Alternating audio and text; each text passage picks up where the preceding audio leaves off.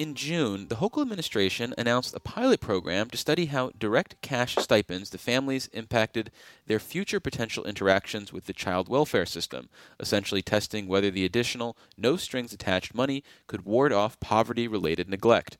For more on the experiment, we're joined on the Capitol Press Room by Suzanne Miles-Gustave, the Acting Commissioner for the State Office of Children and Family Services.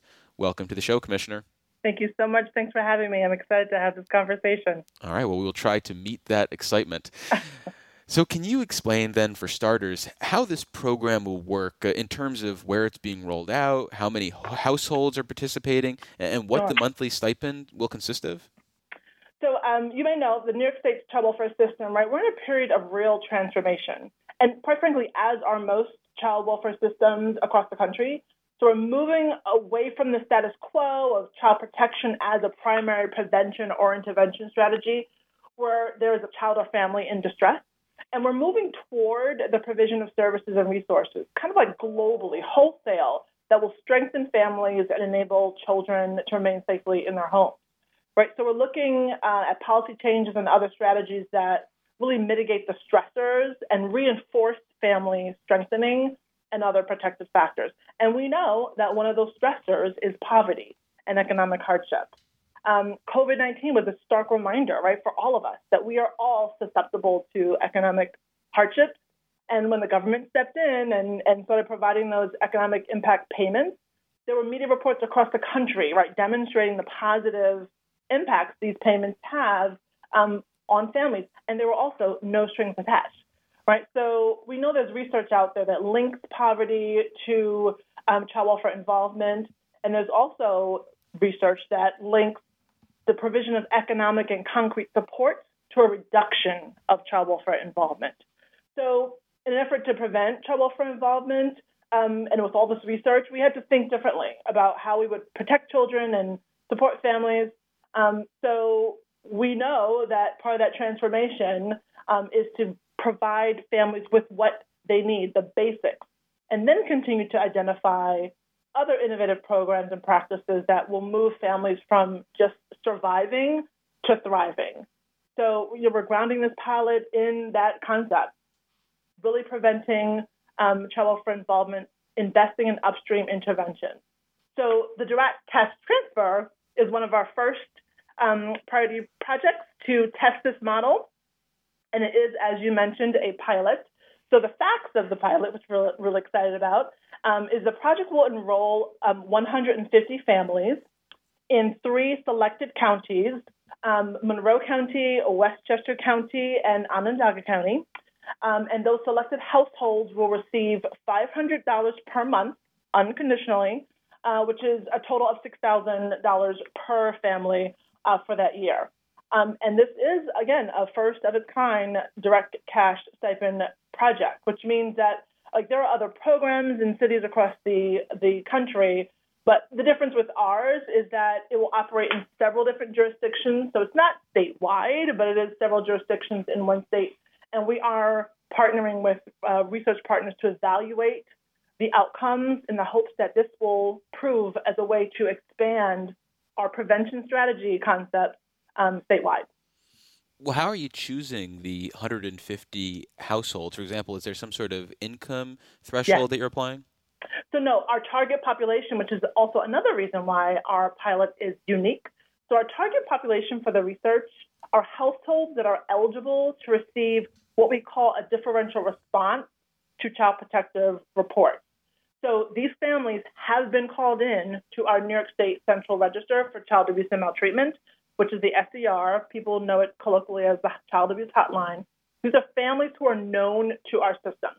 But the differential response process in New York State is called a Family Assessment Response. We call it FAR. And it's an option that counties can opt into for engaging with families who are determined to have a child welfare issue, but where there's no safety concern that rises to the level of immediate or impending danger for that child or family. So these are the cases where we think, right, this is our pilot, we think these are the cases that the families just need support. They need economic and concrete supports because they've likely been called in for what we call neglect, which is often poverty-adjacent allegations, like the lack of something. So these are our target population. And as I mentioned, it's a pilot and it will be researched. So there's 150 families in our treatment group, but there's also another 150 families in our control group. And in terms of the stipend, you mentioned it's $500 a month. That's worth $6,000 for the year. Is that a meaningful amount of money, especially when you consider the cost of living, say, in Westchester County versus, say, Onondaga County? Oh yes, Dave, I wish we had more, but it's what we could cobble together from our funding. This is a program that's being funded by a mixture of federal, state, and philanthropic funding. And so to get a control group that size for the duration of 1 year, that is just what the budget allows us to do. But it's in the means of other direct cash transfer pilot programs across the state. Some cities and jurisdictions have done $250 a month. Many have done $500 a month. Some have done $1,000 a month. But I think $1,000 might be the most that any jurisdiction has done. But we're kind of in the middle of what others have done. Well, you mentioned the unique nature of this program and the fact that there are other universal basic income programs being tested out around the state. So how, if at all, will you examine those other experiences, or do you feel like because there's such a unique nature from the group you're targeting that you really can't glean much information from those other experiments? So it'll be interesting because we, again, are being evaluated by a national research partner. So our research partner is the Center for Guaranteed Income Research housed in the University of Pennsylvania.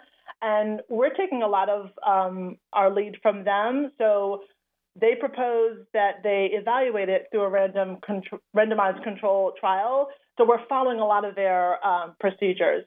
It's unique in that this will be the first pilot, we hope, where the target population is a child welfare involved family. And so they will help us evaluate not only if the outcomes have improved for that family, but if the investment decreases their risk for future child welfare involvement.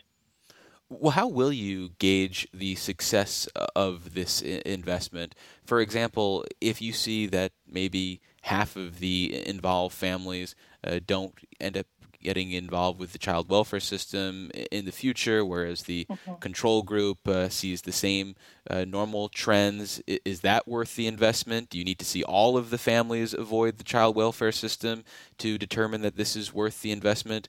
Where do you put that sort of final mark on judging the success or failure of this? Sure. I think time will tell what threshold we'll collectively agree upon with our research partners that will call this a success. But I can tell you that some of the other pilots that the Center for Guaranteed Income Research have surveyed and they've helped them launch have proven different outcomes. So, for example, there was one similar research project in Stockton, California. It's one of the first direct cash transfer pilots. It's the Stockton Economic Empowerment and Demonstration. They call it SEED. So the research was conducted by CGIR, and they found that the cash transfers improved financial stability amongst those individuals. And granted, those are individuals, not child welfare involved at all. But those individuals were in need, and they found that those cash transfers improved financial stability and led to better mental health and physical health. So we want to explore not only the immediate outcomes of that transfer, but in our very, very unique perspective. And we will rely very heavily on our research partners for this guidance on that impact of child welfare involvement. Right, but at the end of the day, it's up to policymakers like yourself to determine what we're willing to invest to prevent future encounters with the child welfare system. So, like, this is spending a little less than $1 million for 150 families. So will there be a determination that, okay, if we're able to keep 75 families out of the child welfare system for $1 million a year, is that a good investment? How will you go about calculating that? Right. No, I totally understand the question, but I think it's too early to tell what that cutoff will be. But yes, we hope to see some real movement. Right. Our assumptions, our hypothesis based on other research already tells us, and other research tells us, that economic and concrete supports do in fact impact child welfare involvement. in our pilot, we'll have to see what that outcome is.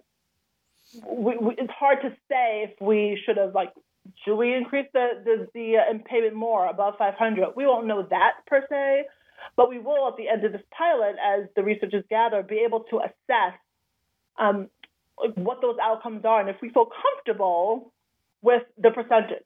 We know it's going to help, right? Poverty is aligned with this involvement. That much is known. We don't need extra data to tell us that, but how much has impacted, what percentage of families can achieve more with this investment, only time will tell.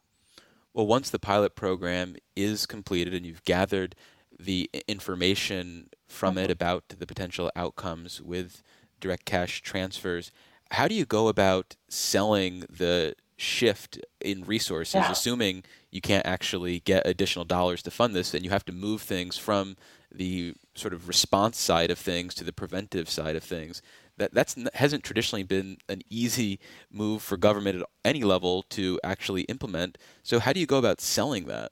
Yeah, no, that's probably where the real work begins, Dave, quite frankly. Right? Once we are armed with this research from our pilot, my hope is that we can convince not only our philanthropic partners, but also state and federal funded partners to perhaps expand the pilot to more counties, or to your point, the ideal gold seal of all of this will be to really embed this sort of upstream prevention financing into our child welfare budget. These are things that the federal government are already thinking about, right? We're currently implementing the Family First Prevention Services Act, which does, in fact, prioritize prevention funding. The current prevention funding in that federal law is really limited and does not allow us to do things that are this primary, this upstream, like giving direct cash. But the feds are talking about it. So it's not lost on anyone that the world of child welfare is moving in this direction. So my hope is that we will be one of the, at this point, 16 pilots in the Center for Guaranteed Income Research's dashboard that shows all these jurisdictions doing these cash transfers and all the positive outcomes. So it really is a groundswell. And we'll be relying on not only our research, but our research in conjunction with all the other research across the country and state, to convince all of the policymakers, not just in the state level, but the federal level as well, to release this funding for true primary prevention. Well, we've been speaking with Suzanne Miles-Gustave. She is the Acting Commissioner for the State Office of Children and Family Services. Commissioner, thank you so much for making the time, and we look forward to checking in with you on this project. Oh, I thank you so much. Thanks for giving our wonderful pilot a voice. We appreciate it. And for more Capitol Press Room content, visit capitolpressroom.org or wherever you download your favorite podcasts. And if you listen to us from an Apple device, make sure to leave us a rating and a review so it helps other people find the show.